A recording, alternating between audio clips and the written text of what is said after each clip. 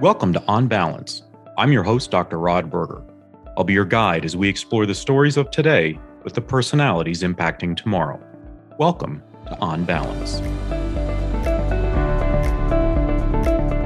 So many of you know in the audience that I am a parent, and I struggle sometimes in my interviews. Am I wearing the parent hat, or am I wearing the guy that has worked in education as a sector for many years hat? Today, I think I'm going to wear both. And I think it's important as everybody's sort of getting back into school, depending upon where you are in the country. You've either been in school or you're getting ready to send the kids off to school. And I want to talk about, obviously, something that is incredibly important to everybody, whether you're a parent or whether you're a teacher, an administrator, or just a community member. And that is understanding sort of healthy practices in a post, I say that cautiously, COVID world, at least what we were in 2020.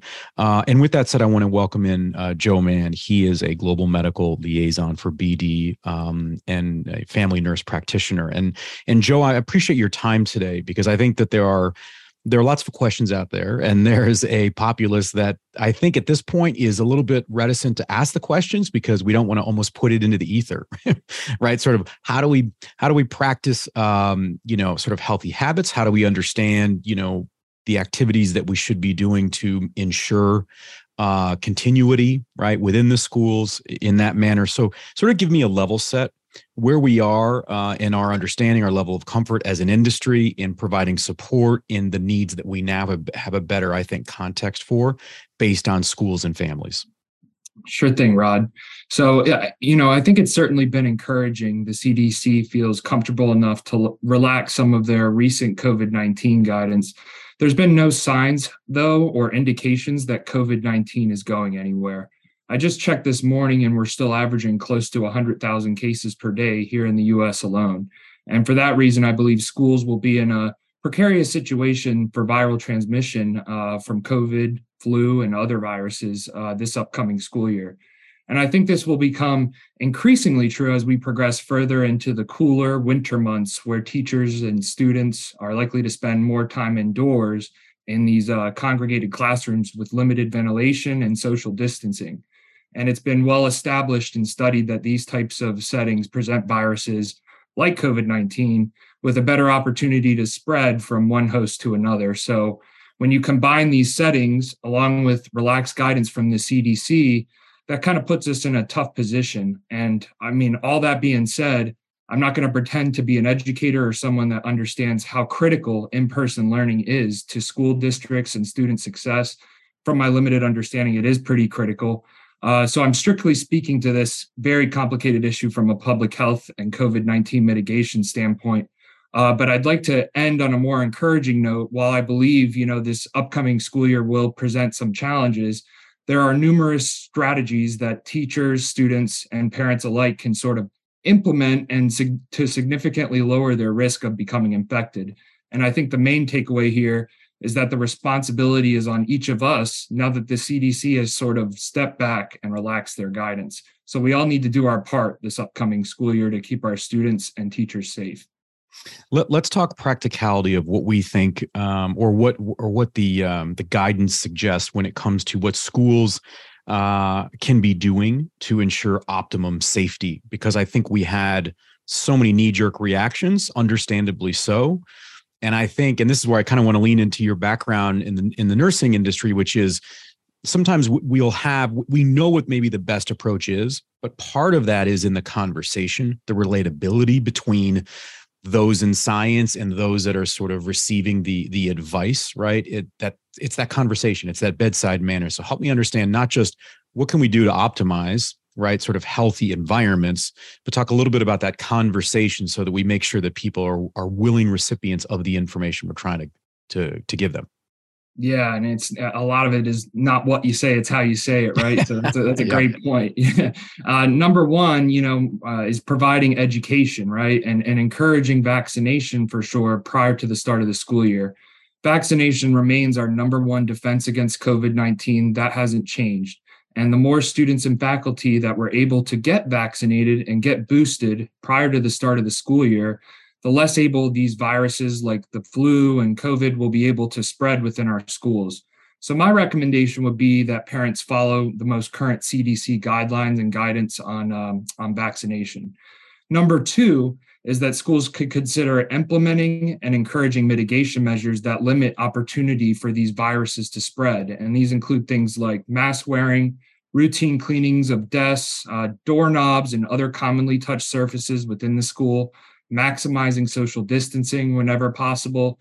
And in this respect, schools can consider reevaluating class and lunch schedules to allow for less foot traffic in hallways and cafeterias, separating the desks and classrooms as much as possible, and opening windows and allowing, ventilation from the outside if that's possible, weather permitting.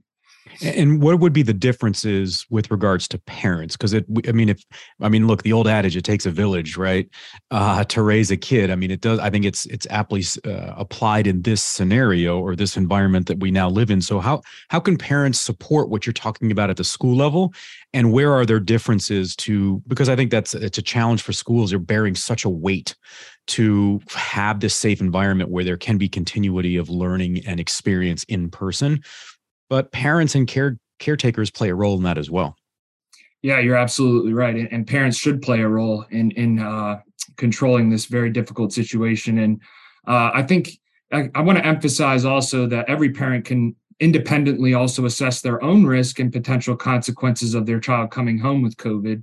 For example, if there's, elderly or other higher risk individuals living in the at-home setting, then parents may want to be more cautious and strongly enforce some of these recommendations I'm about to provide. So with that said, to reiterate, vaccination will be important for parents to get their kids vaccinated as well as themselves, so that the child and parents are less likely to bring the infection to the school. Parents can also advise their children to avoid large crowds, congregated settings at the school. And building off this, parents could also advocate that school officials and students participate in outdoor activities and outdoor socials rather than indoor spaces. We've all probably heard by now, wearing a mask, especially when indoors, is highly effective. And sitting on the outside or peripheral aspects of the classroom and cafeteria, encouraging kids to do that when they're in school, and routinely encouraging their kids to wash their hands throughout the day are all good things that parents can encourage their kids to do their part of keeping kids safe at school. And finally, I think most importantly, actually, I would encourage all all parents to keep a few at-home COVID-19 tests in their medicine cabinet in case their children or other members of their household develop symptoms. This way, if someone in the at-home setting becomes infected, or they can be tested immediately and isolated from the rest of the family and from school if they come back positive. For additional peace of mind, parents can opt to consider testing their children routinely, even if they don't have symptoms with these. I was going to ask you that, Joe. Like, what are the best practices for at-home testing? Because I'm hearing more sort of at the bus stop and at soccer, these sorts of things, parents having these conversations of sort of when to test, which are the best tests, what differentiates a test. So tell me a little bit about sort of that from an option perspective and how you think that conversation, I guess, would lead to a successful conclusion amongst parents. Yeah. So I think number one is parents should always, and anytime a child develops symptoms, that's an important and critical time to test, right? It can be very difficult to look off symptoms alone and determine, is that allergies? Is it flu? Is it COVID? Yeah. They all present very similarly. So anytime a child develops symptoms that may be consistent with COVID, I think it's a great practice for, parents to have access to those at-home COVID-19 tests. And be able to test themselves if they develop symptoms or their children. Number two, and each parent can kind of gauge this decision. It's hard for me to give universal guidance to every parent because every situation is different. But if parents want that extra peace of mind, again, serially screening asymptomatic individuals, even if without symptoms, they can test with these rapid antigen tests using two tests 24 to 48 hours apart. To make sure that the child doesn't develop COVID. So those are two recommendations. Can you say that one more time? I just want to make sure the audience hears that, because that to me is so key. Because I'll hear people, it's almost like they want to test, they test, and then they go, right? And it's like, well, there's that element you mentioned about the second test, if you don't mind reiterating that. Yeah, and this was recently published guidance by the FDA that encouraged, especially for these rapid antigen at-home COVID-19 tests, they're a little less sensitive than the laboratory-based PCR tests. And for that reason, it's better to follow those rapid antigen tests up with a second follow-up test 24 to 48 hours after that initial test. And that's what should be done to encourage or to improve the sensitivity of the test and increase the likelihood of the test being able to detect COVID-19. And that's a key thing would be also in the detection. And I know that's been a challenge for people because it's like you're having to read these pieces of art where do you really see the picture emerging from all the dots. So what are some options when it comes to actual test and digital, I mean, sort of the different opportunities so that in essence, we're not playing the guessing game? Because I think that's one of the, whether we're guessing at the symptom, the symptomatology, or we're guessing sort of is now the sibling habit, it feels like there's a lot of guessing and that it would be really beneficial. Maybe that's me selfishly saying it as a parent. If we had ways in which to mitigate some of that risk in my own ability to read something that is, I don't know, opaque. Great question. And I think that's a great transition for me to speak a little bit about a test we manufacture here. It's called our BD Veritor at-home COVID-19 test. And prior to developing our test, we recognized it would likely be purchased and used by consumers or parents that we like to call naive users, or those without a lot of testing experience. They're inexperienced. They haven't been comfortable with reading tests before or completing diagnostic testing.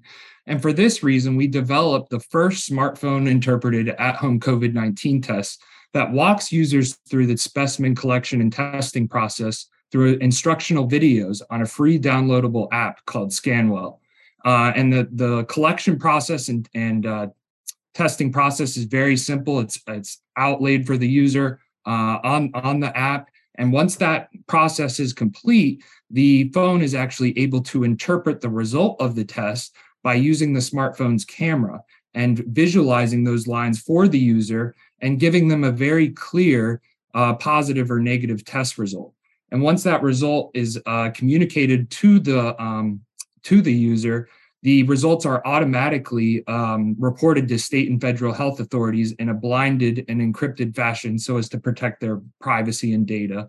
But that's really important too, if you think about it, because our public health officials really use that data to gauge important decisions about our health and ways that we can mitigate spread of the virus within our communities. I like that because it does take the guessing game out of it, and it helps to, I think, it takes a little bit of the fear that you're making such an impactful decision about what your kid is or isn't doing, because for them it's, to be taken away from their friends if in fact it's a negative. I think it helps to clear elements up. And to that end, what is some advice that you might have? Maybe you sort of put the nursing hat on when it comes to conversations that could be beneficial from the parent to the child, because I feel like a lot gets lost in translation and a lot of parents feel like they have to be a medical professional within that sort of 15-minute window. And, I mean, look, all things being equal, that may not be our skill set. We may not be Joe Mann, right? So yeah, and I think that exact question kind of emphasizes the importance of having a test that's able to walk users through the process. A lot of these visually read tests, it can be quite challenging for people who are very inexperienced or not aware of what the materials are in front of them and how to use them. And, I think the main point I'm trying to get at here is that it's important that consumers find a test that they feel comfortable with and that they feel they're able to complete in a simple and easy fashion, because any mistakes made along the way during the testing process can result in a false or invalid test result. And that can be obviously very concerning for someone sending their child to school. So finding a solution that they feel comfortable with would be, and feel confident that they're able to follow correctly, would be my recommendation. No, that's a very good point. All right, so let's put a wrapper on this, but let's get personal, Joe, if you don't mind. So put your, I think people in the medical profession are incredible in their dedication to helping and supporting just a healthy experience of life, and nurses especially. So talk with me about what it's like for you, and maybe the gratitude you feel and the opportunity you have professionally to be able to help support healthy habits and healthy living in a time when we are leaning. I mean, there's no sort of two ways around. I mean, we're leaning on the medical profession to really help us maintain some level of normalcy. There's got to be either a great sense of pride for you. Tell me a little bit about that journey for you personally. Yeah, it's been a journey of ups and downs. And to your point, I love my career. I love being able to help patients. I work part-time as a clinician in a medical detox facility for alcoholics and those suffering from substance use disorders. So it's been quite challenging for us to remain open during COVID at times because it will find its way into our building, and it's been very challenging. But we found ways to integrate, routine testing to sort of keep it out. So that's been a key part of us being able to control COVID. And I believe that same kind of thinking can be extrapolated into our thinking for schools to keep our schools open and safe and our kids in school. But yes, to answer your question, it has been a very difficult time for healthcare providers at times, feeling overwhelmed. So anything, parents, students, teachers, faculty members can do to kind of take some of that burden off of our healthcare providers so that we can kind of focus our attention and thought on more critically ill patients. So, testing yourselves at home routinely, getting your kids vaccinated, things like that really take the burden off of us and help us, stay prepared and able to help you when you become critically ill. Or hopefully that never happens, but Exactly right. Well, look, I think the education sector and the healthcare care sector share many similarities in wanting to help provide support for communities across the world and doing so in very challenging times. And I think working together is better for all of us. It's been a pleasure to spend some time with you, Joe. You're someone that I don't want to take away your time because you're doing the stuff that is incredibly important. Where can people go to learn more about your efforts at BD? And obviously, you talked about the testing that I think maybe might be interesting for parents. Where should they go? Yeah, we have a website. Honestly, I don't know the name of the website off the top of my head, but there, if you Google BD Veritor at home, we are available on Amazon as well. If people are interested in purchasing our test and giving it a try, seeing if they like it. And we do have a company website, BD Veritor. I believe it's bdveritor.com, but people can Google it if they're interested to learn more. It's 2022. They'll be able to find it. Joe, fantastic to spend some time with you. I'm now interested in finding out more about it because we do need to support our communities, and healthcare providers are the ones that are doing all this incredible work. So we want to thank Joe Mann, the Global Medical Liaison for BD. I'm your host, Dr. Rod Berger. This concludes another chapter of On Balance. Connect with me via LinkedIn, Twitter, and Instagram. I'm Dr. Rod Berger.